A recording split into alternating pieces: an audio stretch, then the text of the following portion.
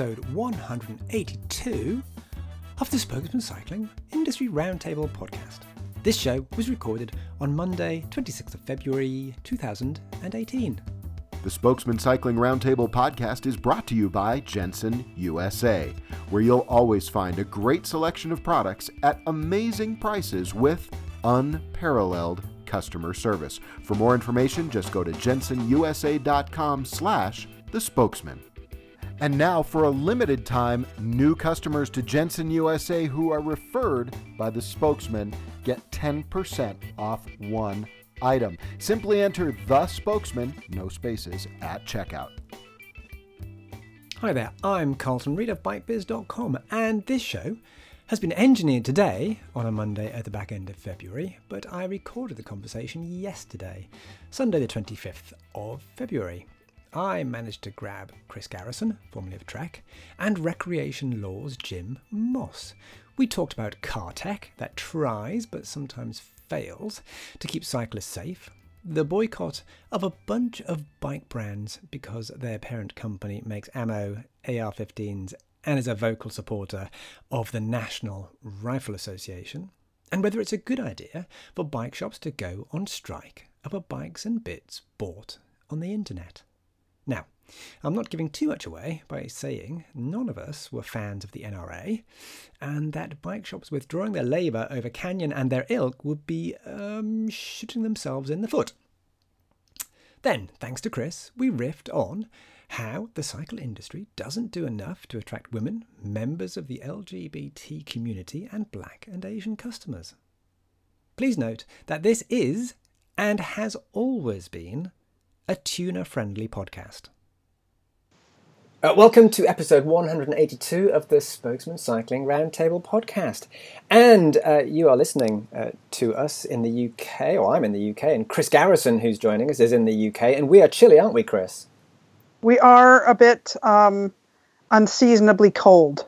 Yeah, it's not spring. It's meant to be spring, and we are getting a huge dump of snow. Now, who isn't getting a huge dump of snow is Jim across there in Colorado. So, Jim, you were telling us before we were recording that for whatever reason, and we can't fathom what the reason could be, the US is getting some weird weather.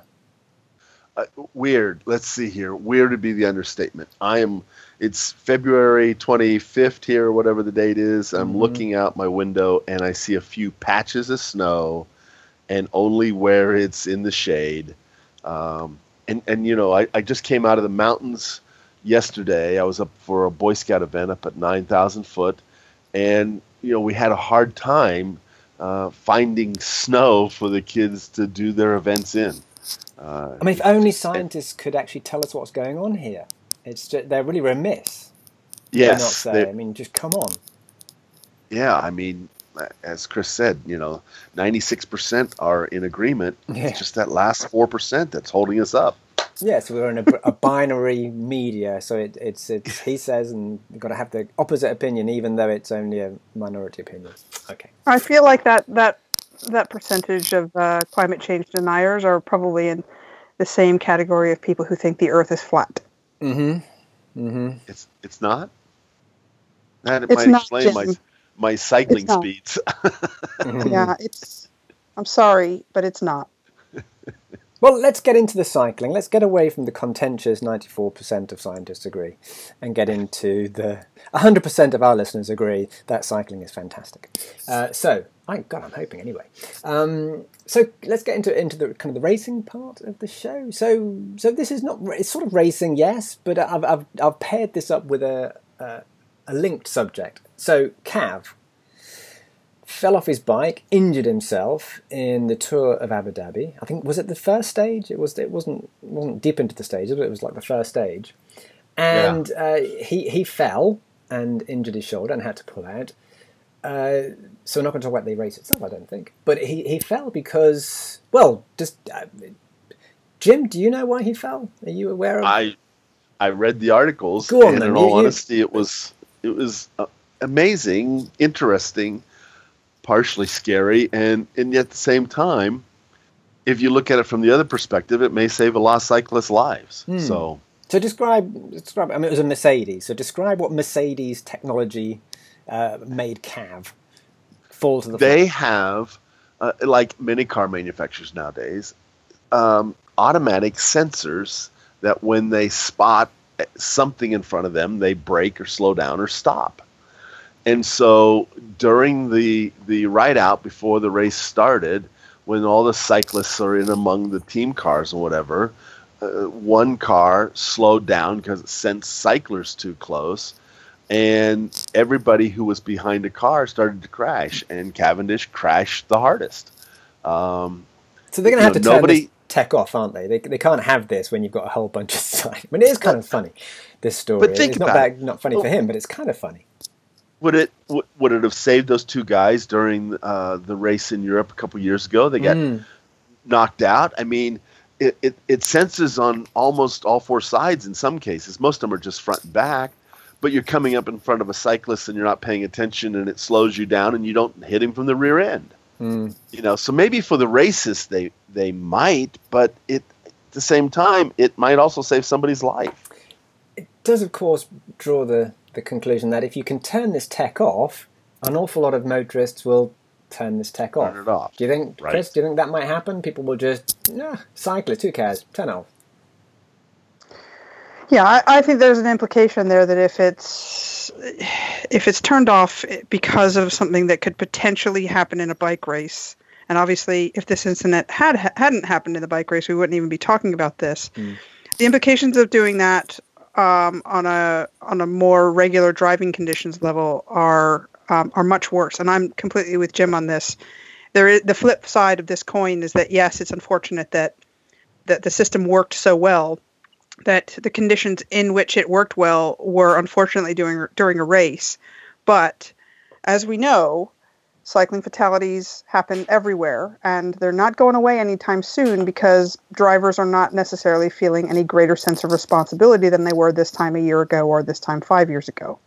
So I think it's one of those instances where the circumstances under which this happened are not something that you could replicate under normal road circumstances. And for that reason, I don't think that we want to be encouraging something that is a safety device that is meant to impact driving conditions under normal circumstances. Okay. Well, a very similar subject I'm going to bookend here, and that is at the Geneva Motor Show coming up in March. There's going to be at least two companies, possibly more, are going to introduce anti-dooring technology. So Audi and Hyundai of Korea, I believe, are introducing. They're very much high-end motors. So this often happens. It's a trickle-down thing. They start it at the high-end models, and then it comes down into hopefully all cars will have cyclist recognition technology. But these are the two brands that in about 2 weeks' time are going to release this tech, which will prevent motorists and passengers from opening their doors when there's a cyclist or a car or anybody that's anything, a pedestrian, motorist, a cyclist spotted behind an Audi or a Hyundai. The door will lock and you won't be able to get it out. Now on Twitter, when I posted this story, somebody very, very accurately said, well, that's going to be great fun. And it's almost the autonomous car thing, where you can stand in front of an autonomous car and make sure it never goes anywhere. Well, in future, you're going to be able to hover behind an Audi driver and make sure that Audi driver never gets out of his car or her car. So again, that brings forward the idea that great that this technology might be, or maybe you think it isn't, but it also is the kind of technology that you can imagine will be turned off. So Chris, what do you think about cyclist detection technology in general?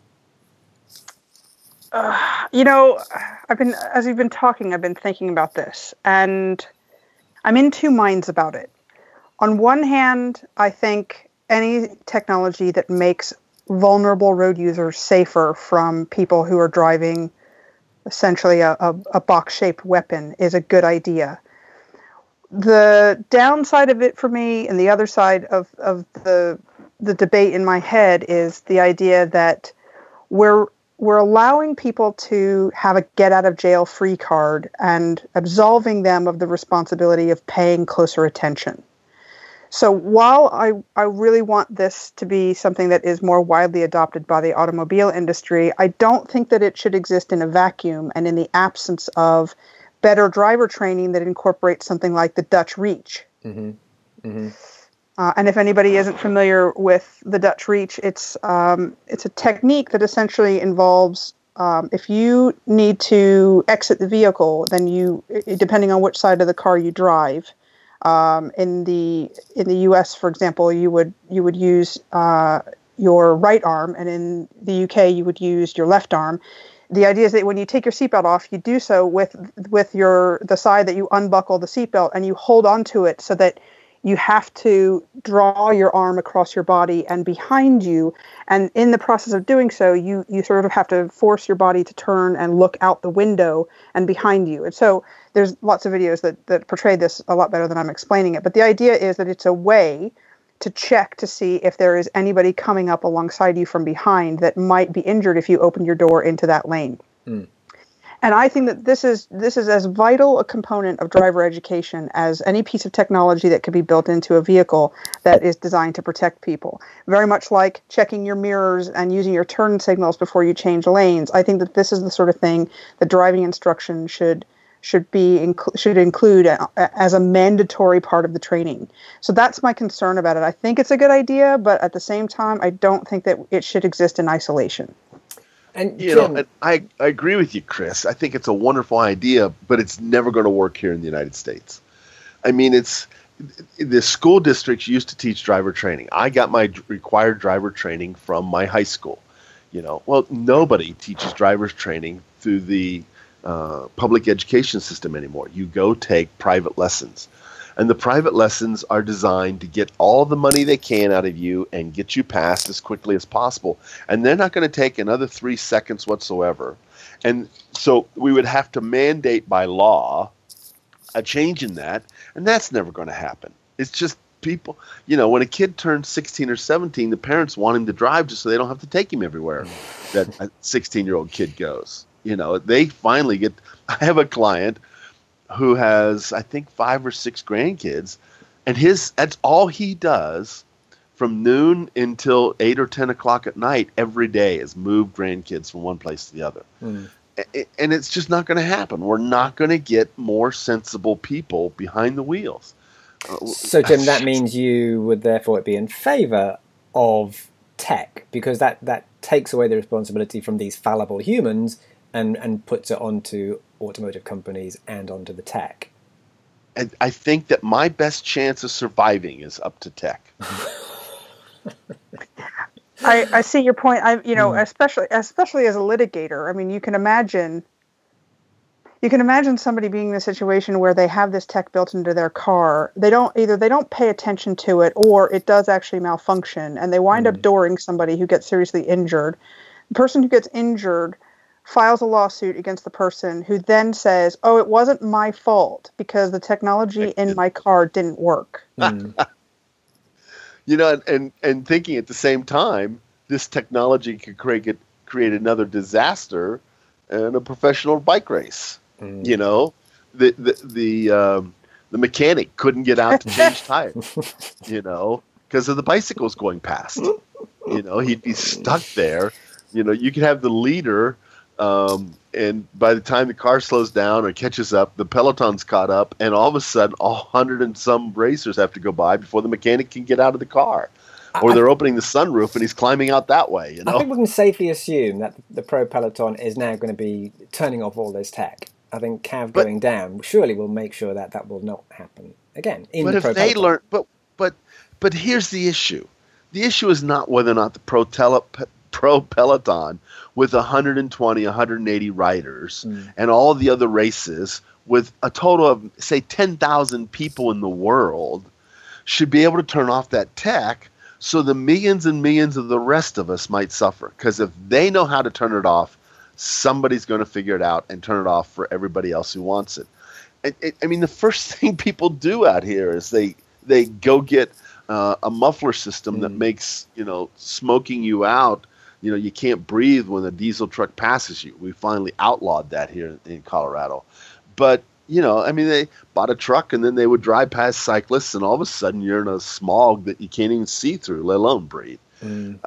It's not going to work. And if the pro Peloton turns it off, we all lose. What they need to do is just change. The Peloton can change. Cycling's changed. It changes every week. So just on a small point then, because you're assuming that it might be quite difficult to turn this tech off, and I'm assuming the other way around. I'm assuming, I bet you can turn this off quite easily. So this is purely on a litigation point. Do you think if a motorist turns this off, then doors a cyclist, there will then be some sort of it's your fault, and if they get sued and they say, well, actually you turned that off, so you're really much more culpable than you otherwise would have been in the future? Oh, that's going to make my head hurt. Well, I mean, of course, then they're absolutely negligent, aren't they? And perhaps even criminally negligent at that point. I suppose it would depend on what legislation dictates that this technology needs to exist. Yeah. So if there is legislation that says it needs to exist, then we have negligence and maybe criminal negligence. However, there's no legislation for any of this so far. It's just a sales point that the car companies are creating. Hey, buy our car and you won't kill a cyclist. And so consequently, I don't know the liability. I mean, so one of the big things that cars always argue is the cyclist was not wearing a helmet. His injuries are 10 times greater because he wasn't wearing a helmet, because the helmet would have saved his life. And we have these, and in each state, it's always different on whether or not the helmet's going to be able to be used against the cyclist as a way to stop his lawsuit or reduce his damages. And in most states, you can't bring it up. Or at least you can't stop the lawsuit. In a lot of states, you can decrease the damages. And yet, we know what the value of a helmet really is. And it probably wouldn't have changed the damages, the head injury one iota, other than scrapes. Jim, because you've mentioned helmets, I'm going to do a cheap and easy and such a smooth segue into the next topic, which is regarding the potential boycott of a helmet brand, a water bladder drinking system brand, a child seat brand, and a whole bunch of other outdoor and bicycle brands, which are all linked by the fact that they are owned by a corporation called Vista Outdoor, which probably most people hadn't heard of before. BikeBiz has done a few stories on it, but I wasn't aware of the other things they sold at all and until it was pointed out on social media. Vista Outdoor are a big ammunition manufacturer and gun supplier, not just guns, but pretty, from certainly UK point of view, like pretty awful guns, the kind of guns that have been used in mass shootings in the US. So a boycott call has come through. Car here in the US. So a boycott call has gone viral on social media. So on BikeBiz, it's just under 40,000 Facebook shares, that one story, which is just phenomenal. It's absolutely caught people's attention because of the whole hashtag boycott NRA thing happening. So just to put one more bit in before I get your points of view, is it's not just that Vista Outdoor makes ammunition or makes guns, it's that it appears they're quite vociferous supporters of the National Rifle Association. So that makes them very suspect in the eyes of an awful lot of advocates, certainly in the world of bicycles, and of course in the wider world. So, Jim, would you make your helmet, child seat, whatever choice, would you make it by looking at whether the parent company, supports the NRA? Yep. That's succinct? Yeah, and here's a couple reasons why. One, I grew up through the 60s, And in the 60s, boycott was a big thing we did. And when it came out that most sea turtles were being killed by tuna fishermen because in their big nets they would capture the tuna and the turtles, I didn't eat tuna fish for 20 years. It didn't bother me a bit, because it was my way of saying, I think sea turtles are important, and until you guys change, I'm not going to give you money.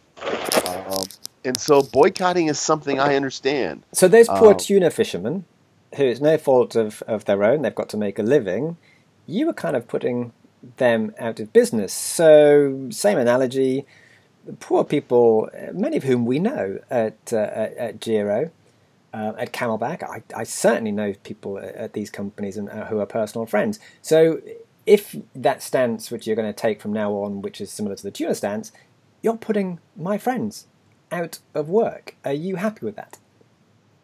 No. And they're my friends also. I have friends at all those companies.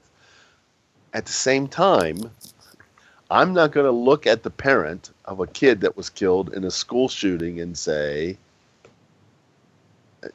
I don't agree with you. I agree in guns. Without rifles, without hunting, we would have nothing but a garbage system to collect deer carcasses in Denver, Colorado, and my old hometown of Ohio. There would be deer dying everywhere. They overpopulate so fast, and they would die of starvation. Rabbits would be in charge of the world, And so, yeah, there's a real place for guns, but at the same time, and I'm a member of the Boy Scouts of America, which is a big supportee of the NRA, and I am in charge of weekends where we teach kids to shoot. And I justify that, though, because they're getting a weekend of learning the proper way to handle a gun and how dangerous it is, and that it's not anything other than a weapon, and that it can be a sport, but it's not for protection or anything else. So let's bring Chris in here. Chris, until guns are gone, you got to deal with it. Chris, I'm recording this on a variety of Apple products. I'm not too sure what ecosystem that you align yourself to, whether you are an Apple person or not. But if you start, if the logical thing is to start boycotting brands that do nefarious things, well, we're going to have to start boycotting Apple, because there's various nefarious things that have been alleged over the years about their factories that produce the products that we know and love. So, yeah, I like that. I like that sort of logical fallacy, that whataboutism. And am I jumping in when you're done? So boycotts, Chris. Okay, so yeah, I'm gonna instead of responding directly to your question, which is the whataboutism one, I'd like to go back to the Vista one if I can for just a second, because in the short time that I had to prep for the show, I did some quick research on Vista Outdoor. So the thing about Vista is that they have something like over 50 brands. Of those brands that they have, 24 of them are shooting sport brands.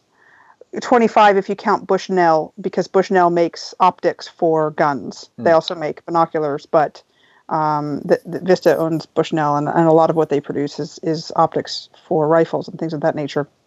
40% of their products are ammunition-based products. So they're making 40% off of their income just off the back of selling ammunition. That's not including one of their brands, which is called Savage Arms, which actually produces AR-15 style rifles. So we're talking about a company here that makes, and I think their earnings, I couldn't actually find a financial report that split where their earnings comes from. All I could find was something that said what their total earnings were for 2015, which reported $79.5 million. So they're in the toilet right now. If you look at their current stats, they're in the toilet because of Trump. In bizarrely. Yeah, because they stockpiled Well, a bunch of yeah. stuff ahead of the election, Yeah. evidently. So the thing about the brands that they have that are non-shooting brands, obviously we all know people that work at those brands. We've had their products before, we've used them before, and I think a boycott of those brands, a financial boycott of those brands, is probably it's unlikely to impact the bottom line of Vista as a whole. You could argue that if you go ahead and buy those brands, then you might not be economically complicit, but you might be morally complicit in their overall bottom line. The worst case scenario that one could hope for of a boycott of these brands is that they become so toxic in the overall portfolio of brands that they have that Vista decides to offload them. But you can't offload something like that within a portfolio without it having pretty significant impact on the structure of the organization. So clearly there would probably be downsizing, there would be selling off of assets, the company might not exist if it can't find a buyer elsewhere. So that's what I think the economic implications of doing a boycott would be if people want to participate in it. It's a little bit of a sticky wicket because I understand people not wanting to support Vista's overarching organizational culture, which is clearly terrible, because they do support the NRA so heavily, and the NRA is just the devil as far as I'm concerned. So how do you then express your displeasure at the fact that this company happens to own other brands of the products that you love? And I think that is the boycott is maybe not necessarily the answer. I think the boycott will make people feel better, but it won't necessarily accomplish a means to an end. And really, I think this is a case where the way that you hurt something like Vista and their shooting brands is not to go after them as a company, but to go after the institution that they support. Mm-hmm. Which does appear to be Is it my turn yet? Well, yeah, go for it, Jim. Go for it. I won't buy an Apple product because I've been boycotting them since the early 90s. And I'm serious. Now, why did you boycott them from the early 90s? And the reason is this. Apple was the first U.S. company caught with a browser that would restrict where you could go. And it wasn't based on sites that would download malware. It wasn't based on anything else. It was based on someone, or maybe Apple's, I don't know, opinion about abortion. And in their early browsers, you could not go to certain abortion sites. And in the last version of Siri, they came out with a new phone. If you ask Siri where you could buy the RU486 pill, and you could be standing next to a pharmacy that would say, that had it for sale, it would say, there are none near you. But Jim, aren't there loads of tech whether or companies? not you're for or against abortion isn't the issue. The issue is, do we have the right to be free in how we do our research online? And therefore, I boycott because Apple says they want to control where I want to go. But Jim, you'd have to boycott an awful lot of tech companies because... I do. Okay. Because an awful lot of tech companies, say in China, restrict the internet, restrict searches, do all sorts of weird and wonderful things to get access to the wonderful and huge Chinese market. So where do you draw the line? You'd have to boycott. You'd have to go off grid, Jim, if you really, really wanted to carry this through. You're right, and it's miserable some days. But I think that sometime, I have to draw a line in the sand, and my line is not perfect. I'm the first to admit that, and my line isn't even close to being perfect. It looks more like a 3-year-old's crayon drawing rather than a straight line. But I try, and I think that's more important. I fail more than I succeed, but it doesn't stop me from trying.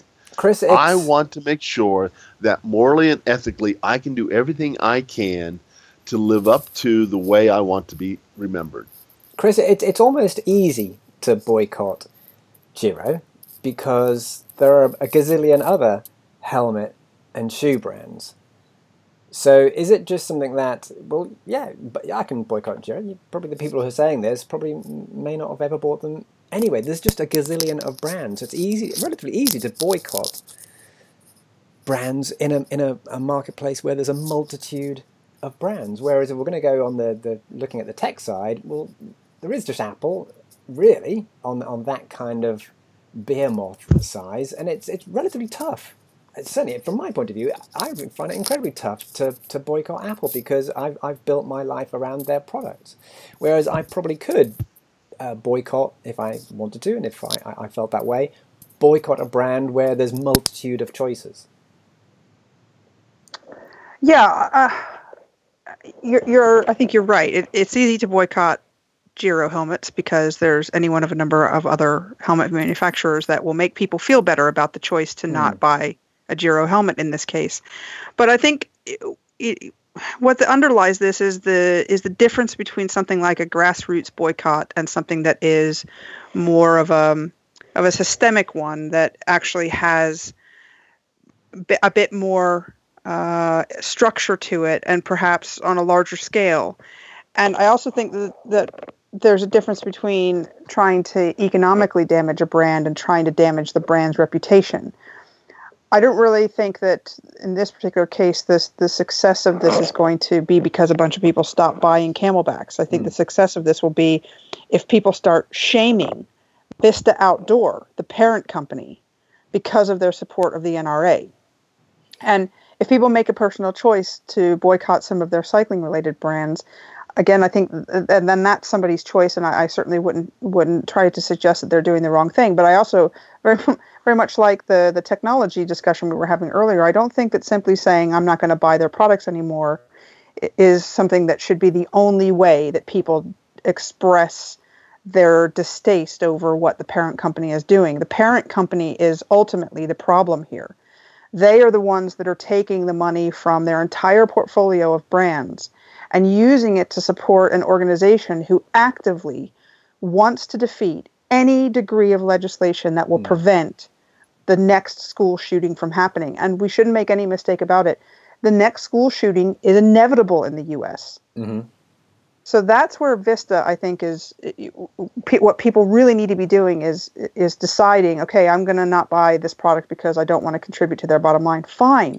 But make some noise about them as a parent company. And why you boycott them, because it's the NRA that you boycott them for. So you've worked for a bike company, and you probably know some people in these particular companies. How do you think they're feeling right now? Do you think they're themselves feeling a bit conflicted and thinking maybe I shouldn't even work for these brands? I have absolutely no doubt that people are thinking that. Yep. I mean, if you look at how half the people that work in the outdoor industry are people that have probably come to it like me. I was on Wall Street and really loved riding my bike and decided I'd had enough of Wall Street. And so I wanted to go and work in the industry that really was the foundation of my personal recreation habits. Mm-hmm. And there are countless numbers of people that work in the outdoor industry that have that same feeling. And the thing about us as a demographic, I think, is that we share, I think there are clearly, this is a bell curve thing. You're going to have a large number of people who sit in the middle of the bell curve that all operate on the same value systems. And those value systems are progressive. They're probably left of center. They support things like common sense gun laws. And they won't enjoy the fact that, if they've worked there long enough, they won't enjoy the fact that Vista came in and bought their company out from the people that owned it before in the first place. And so their moral decision about what to do probably started a long time before this. And if anything, this has just exacerbated it. Mm-hmm. Okay. Now, this is clearly a highly contentious issue, especially as this show, I mean, there's an honorary Brit, which is Chris, and there's a real Brit, which is me. But however, this is actually an American show. So it was originally David's show, and if I look at the stats, it's a majority American. It's like 70% listenership is American. So given that's the case, there's going to be an awful lot of listeners who are going to be absolutely dead set against what has just been said, and will totally disagree.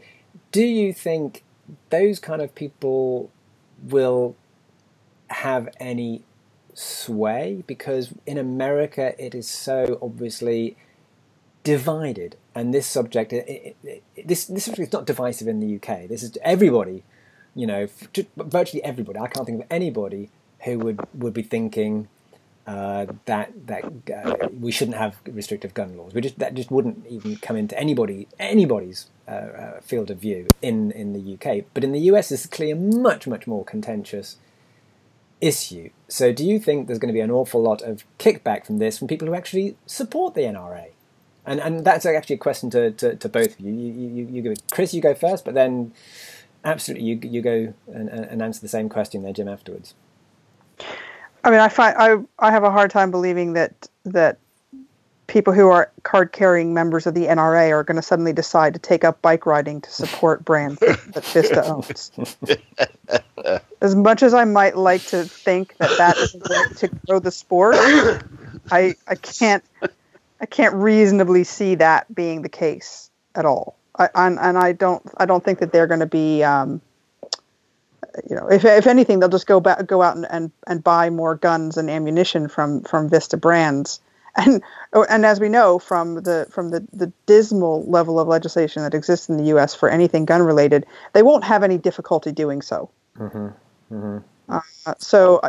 I don't. But again, I don't think that I don't necessarily think that they exist in large enough numbers. And we already know that Vista has been hemorrhaging a bit of earnings since the election anyway. I don't really see that being the sort of thing that is going to boost Vista's sales. And like I said, I'm happy that their earnings are in the tank, and I wish they would continue to be that way, because what doesn't happen in the UK is nobody here has any discussions about whether or not we should arm teachers, and no students in schools here have to go through active shooter drills. Mm. And you know what? It's great. Mm. So, Jim, did you have a strong view on the strong views of some of your fellow countrymen? No, I don't have an opinion on this. So sorry. First of all, the people who work for those companies that are now being boycotted did not go to work for Vista Outdoors. Mm-hmm, mm-hmm. They went to work for Camelback or Giro or whoever, and they got acquired. 2 years ago, 3 years ago. It's like only relatively recent. So yeah. And and they had great jobs, and they're great people, and they're doing a good job. And I'm not throwing away my Camelback products. Mm-hmm. I have a lot of them, and I love them. However, the fact still remains that, and I think Chris is exactly right. I know we have some people who are listeners who are probably lifetime members of the NRA, and they may not listen to us again because of some of the opinions expressed here. But at the same time, I don't think that's a big number. When you see the lifetime member of the NRA stickers on the back of a vehicle, and you see one in Denver, Colorado, every time you go for a drive and a ride, they're usually in big trucks. Mm-hmm. And, there's nothing there that they don't have a cycling license plate on the vehicles. It's a different world, and it's akin to a religion. Mm-hmm. And as far as Trump's not helping, it's not that a Republican president helps, it's that a Democratic president sends them out in mad paranoia, and they buy everything they can because they know they're going to take away their guns. Mm-hmm. I have an opinion, but I think the most important thing is that we have to solve the problem. And if somebody's saying, I'm not going to buy your helmet, and getting that known to the company because you support the NRA, then it may have an effect in a positive way. Mm-hmm. Okay. Or it may not. Because the people who are fighting it are just as stubborn the other way. So, I think they're worse, Jim. I mean, I think the gamut. You gotta call it when. I think they're worse. And you're right that there is another side to the argument, but I gotta, this is one of those things where, because, as Carlton suggested, it is such an emotive topic. The thing about emotive topics is that when people feel that something that they're really emotional about is under threat, in this case that the government might come and take away their guns, then reason and logic tend to fly out the window. Mm. And this isn't to suggest that there aren't, everybody knows this is like a not all men thing, right? People who advocate for common sense gun legislation don't need to be told that there are people in the world that exist in the U.S. who are responsible gun owners. We know that. Yeah. That's not who we're suggesting needs to stop having access to purchasing firearms. We don't need to be told that there are people who lock their guns away and who keep them really safe and who do the training that's required to operate them. We know that. That's not what the gun control debate is about. The gun control debate is about whether or not you think it's okay that somebody doesn't have to go through extensive mental health checks to be able to buy a gun, whether or not you think it's okay to be able to bypass the gun control checks that you'd go through if you went into a gun store by going to a gun show. And if you think that it's okay that kids continue to die. So really, that's the argument you have to decide which side you want to be on. And it does seem to be changing at the moment. There is a different side. And I can tell you this side real quick. My parents still live in southeastern Ohio, and I was back there 7 years ago. And Dad loves to go to swap meets. And so Saturday morning, we loaded up. We all went to the swap meet. And I was walking by a table that had a lot of guns on it, and they were selling them. And a guy rides up in the ATV, and he says, I just heard on the internet that Hillary and Obama are getting together with the United Nations to take our guns away. And I stopped because I was going to explain to them the fact that legally that could never happen. It was just impossible to happen legally. And my nephew, who is a phenomenally intelligent person and a good friend and somebody I've taken as many places as I could all over the world, put both hands on my back and kept shoving, and because he knew I was going to get myself shot or something, And I had no argument with their guns. They were all hunting rifles. And in that part of the world, people live by what they shoot. It was the issue that they had no concept of what the legal realities were of what they were saying. They just did not understand the law. It's just so intellectually lazy.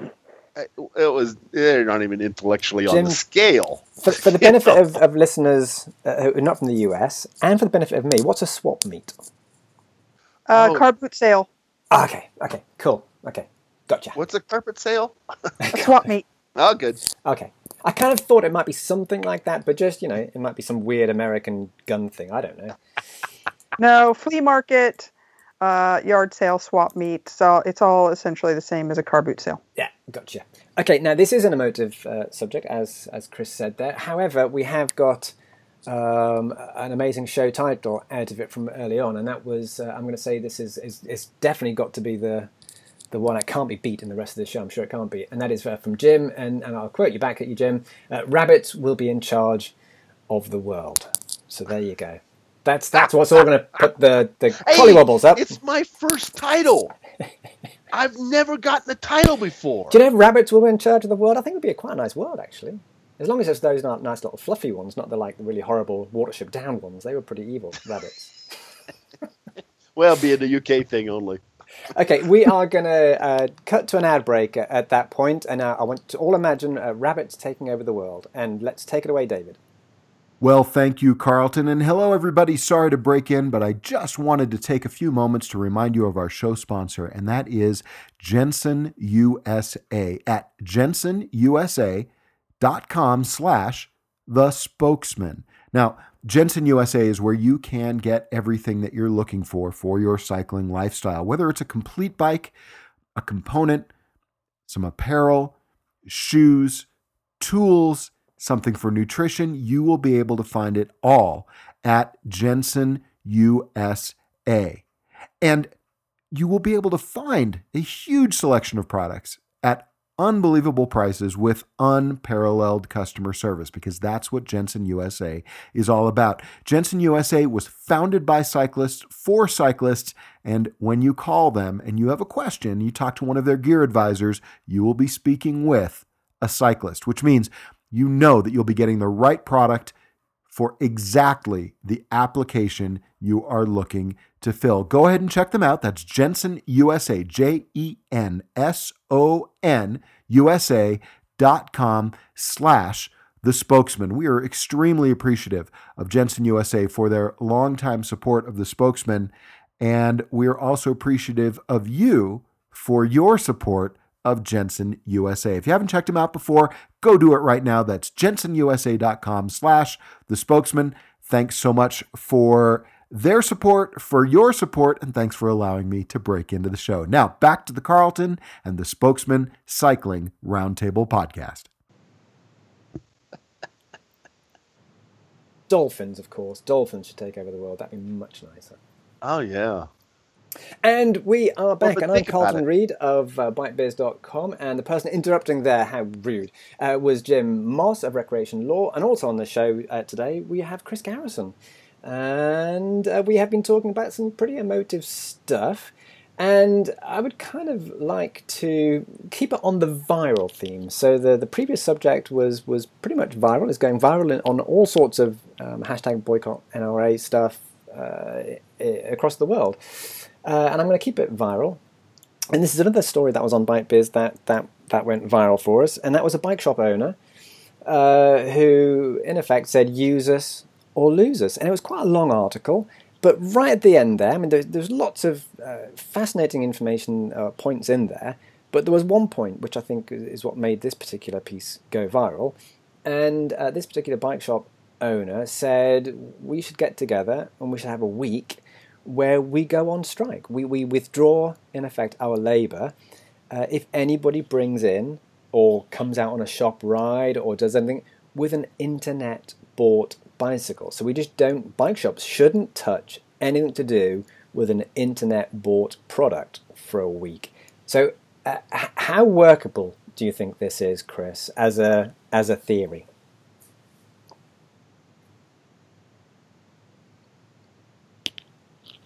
Chris, have we lost Chris? I still show her. You know what? You're there, you did, but it's only because I had the mute button on. I thought you were thinking really, really hard, and so those rabbits had put you off. Yes. Well, you sent me down a you sent me down a rabbit hole when you mentioned dolphins. Oh. I'm here all the week. Okay. Anyhow. I'll have to leave that in the tape now, of course, the recording, the dolphin bit. Okay, I'll leave that back in. So the question about whether or not there is some merit in the idea of rejecting or refusing to do any sort of work on internet purchased bikes.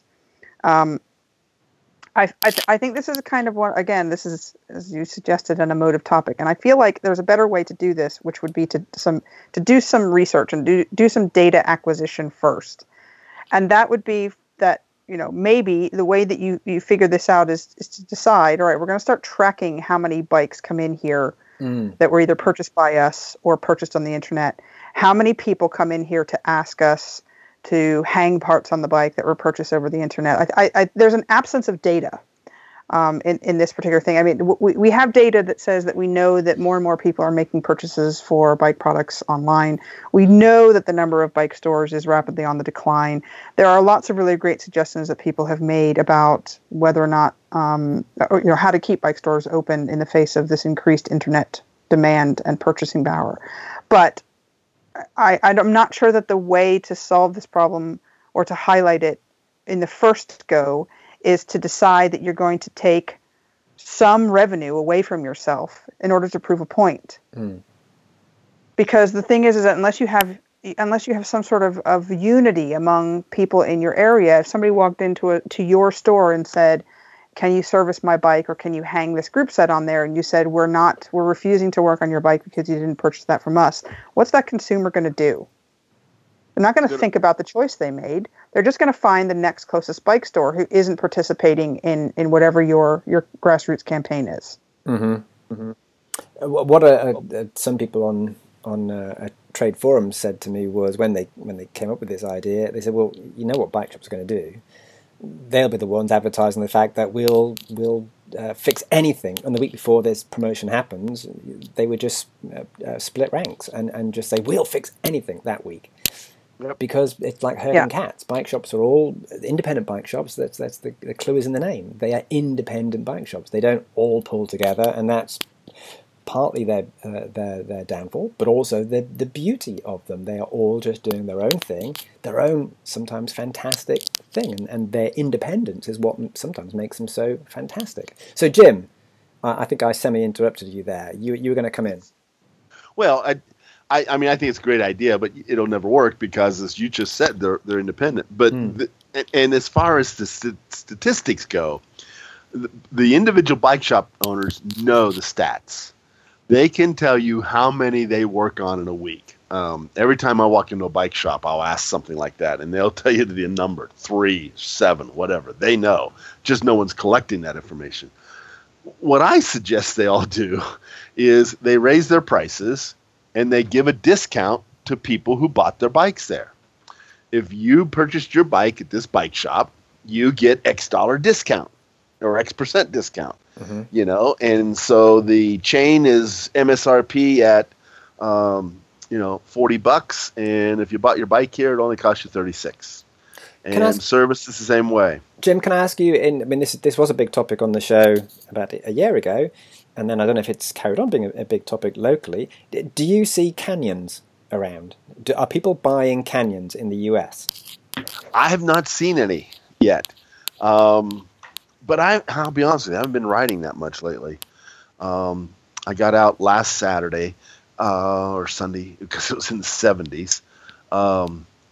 But no, I have not seen them yet. See, I just got the feeling it was a big issue because you couldn't get them in America, and there was this pent-up demand.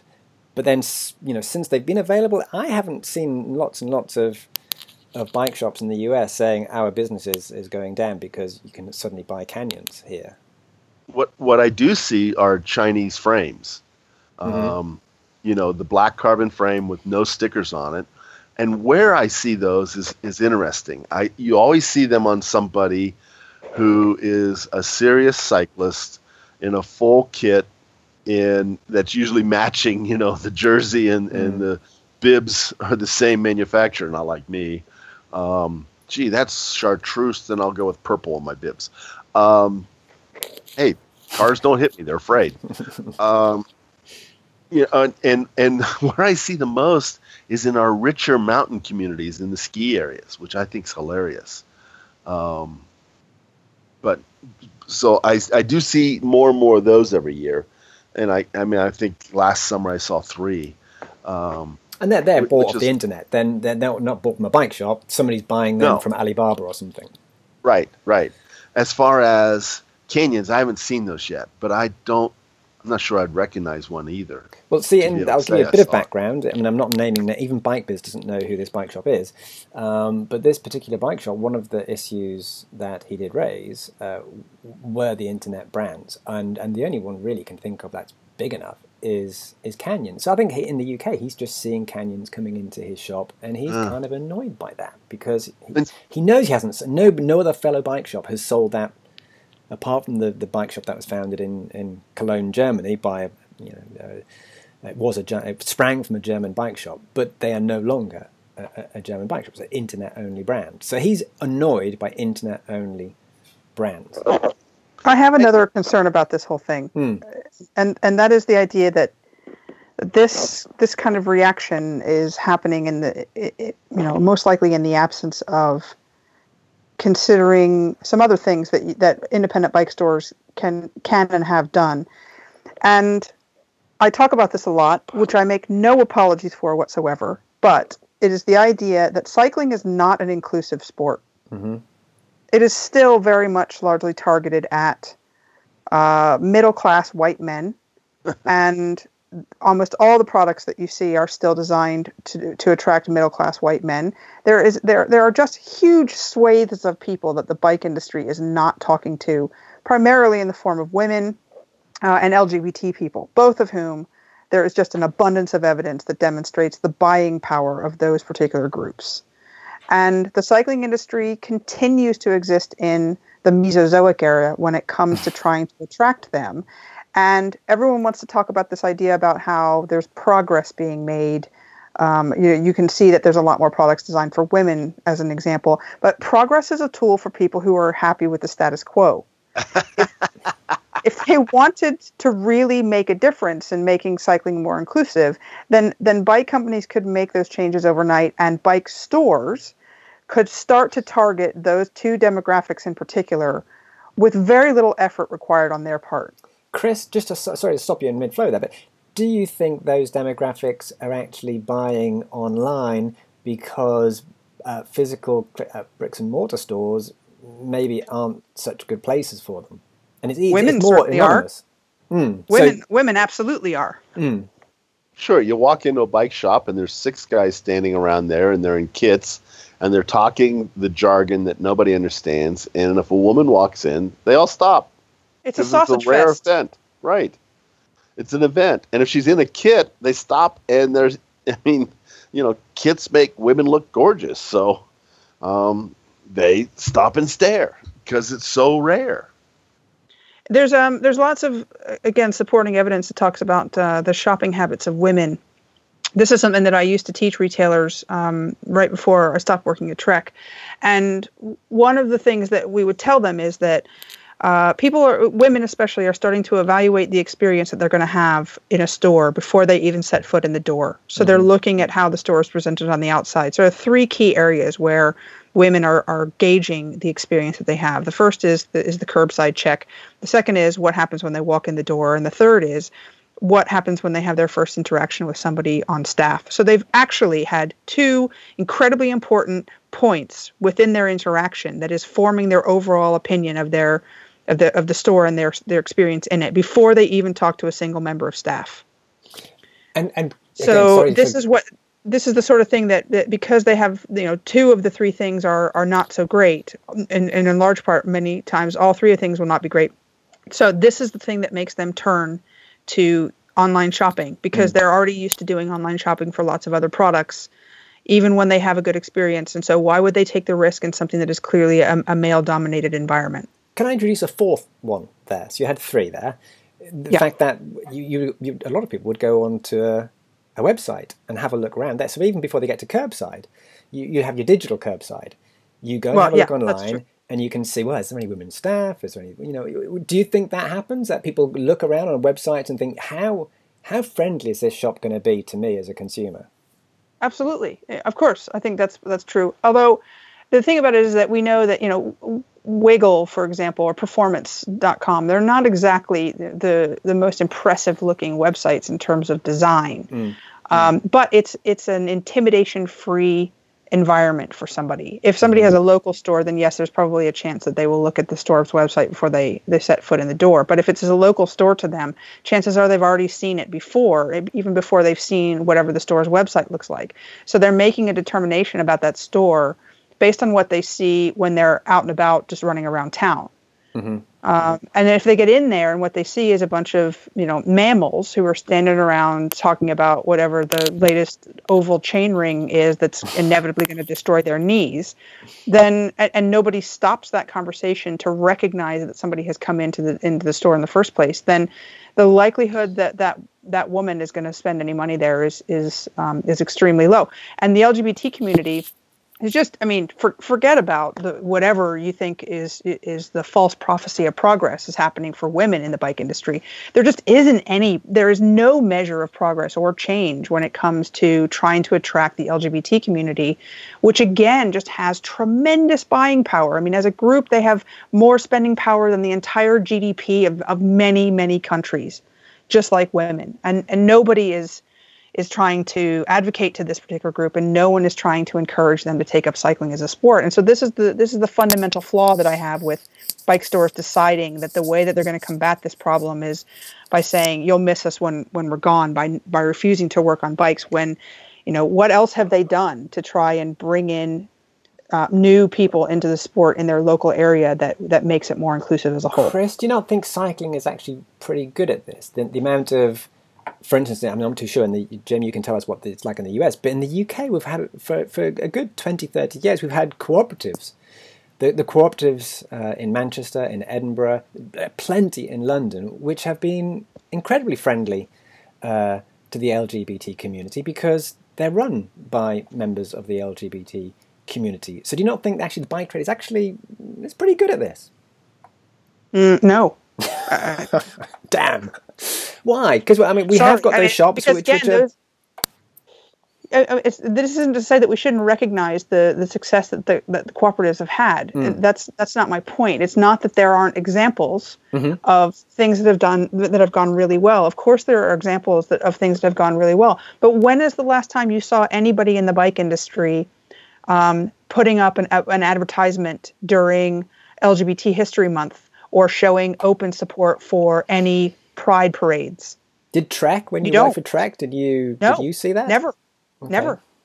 But I think that crosses every single border. They don't do Cinco de Mayo. They don't do Black History Month. Exactly. Bike shops don't support. I shouldn't say support. Bike shops don't push anything along those lines other than pure cycling. Yeah, and you're absolutely right to point that out, Jim. And I've been really remiss in not highlighting the intersectionality element of this, and I will probably chastise myself a great deal for that because I take my advocacy of minority groups pretty damn seriously. But you're absolutely right. The Black community, again, huge spending power. You know, Aisha McGowan is trying to become the first African-American professional cyclist in the women's peloton. It is 2018, and we have yet to see a Black woman become a professional cyclist because she isn't seeing herself reflected in anything that the industry is churning out in terms of a marketing campaign. So she's trying to become the thing that ideally other Black women will see because she's had to do it herself because no one else is doing it. So and you see somebody who's African American or some other nationality other than, you know, the pot of or you know, the melting pot here in the United States of old fat white guy on a bicycle, and it makes you register. It's a click in the brain. Oh, African American riding a bike. That's awesome. Or whatever that demographic is. But out here in Colorado, where the demographics are skewed already, our African American population is very low and always has been since I've lived here. Any sport, skiing, backpacking, whatever it may be, it's a registration. And so how do you, so Jim, does that this is purely a question, but Jim, how do you then say to your advertising department, we want to bring in people of diversity into our program, and yet 92% of our market, down to 67% of our market in Colorado is old fat white guys. That's what's keeping the doors open. So it's demographics and it's just numbers, and that's why you don't have any promotions during Black History Month, because they just looked at the figures. I've never seen an African American in a bike shop, now that I think about it. But why would they go? Why would they go? Why would they go into one? Exactly. So, and I'm speaking just because from pure ignorance. I don't know how to change that. And so, maybe it's like anything else. It's a matter of outreach. Again, and Jules Walker is another person who I turn to a lot for subjects about the inclusivity of cycling, because again, she as a Black woman is also somebody who, despite the fact that she never saw any examples of herself represented in anything in the cycling community, she decided to go for it anyway. And so, these people are role models. And the thing about that is that they're not deciding that they're going to go be role models. They're deciding to pursue something despite the fact that the thing that they're pursuing is not openly welcoming them. So it's a pretty simple thing. I mean, you don't need to tell anybody that if you walk into Foot Locker that there's going to be shoes that you can go in and buy to play basketball, because there are plenty of examples of people of every skin tone who play basketball. Yep.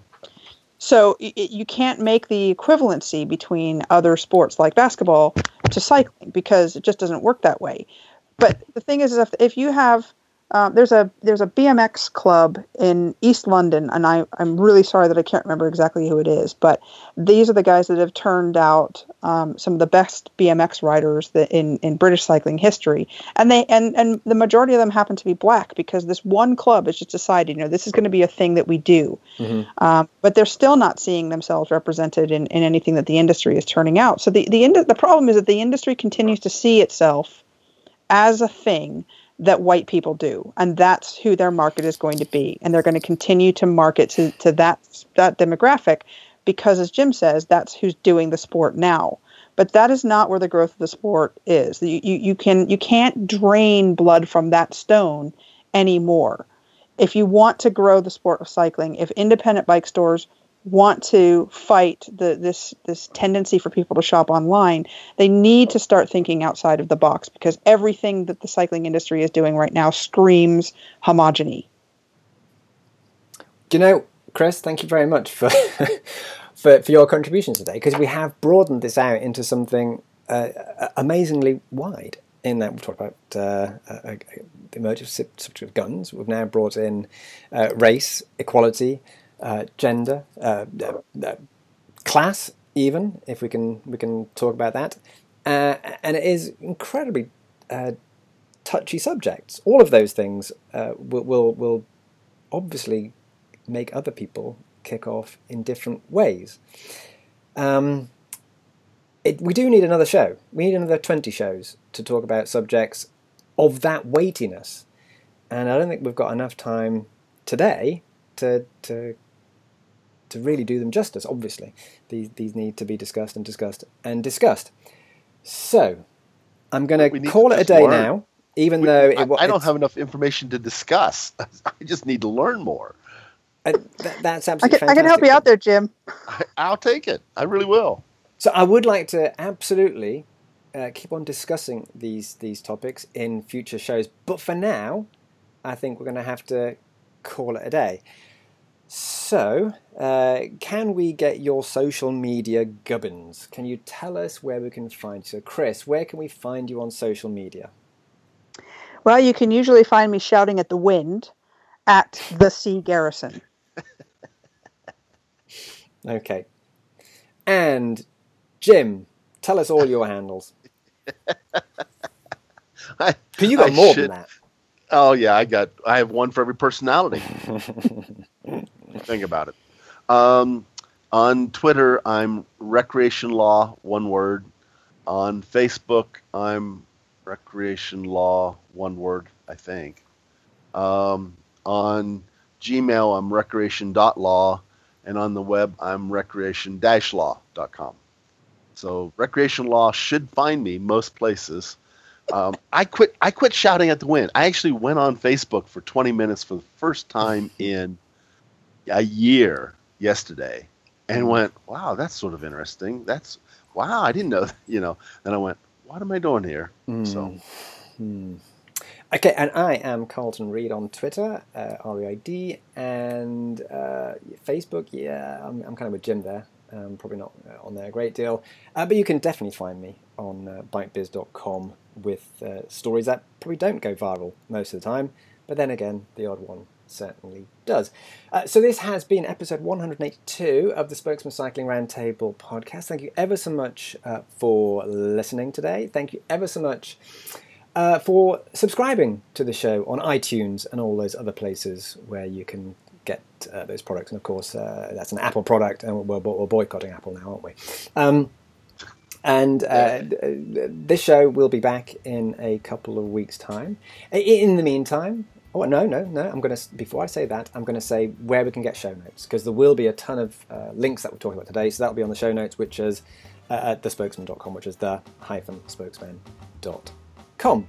And I'll also put Chris's and Jim's social media profiles, and it's going to take up about 5 pages for Jim's social media profiles to be listed. However, one per personality.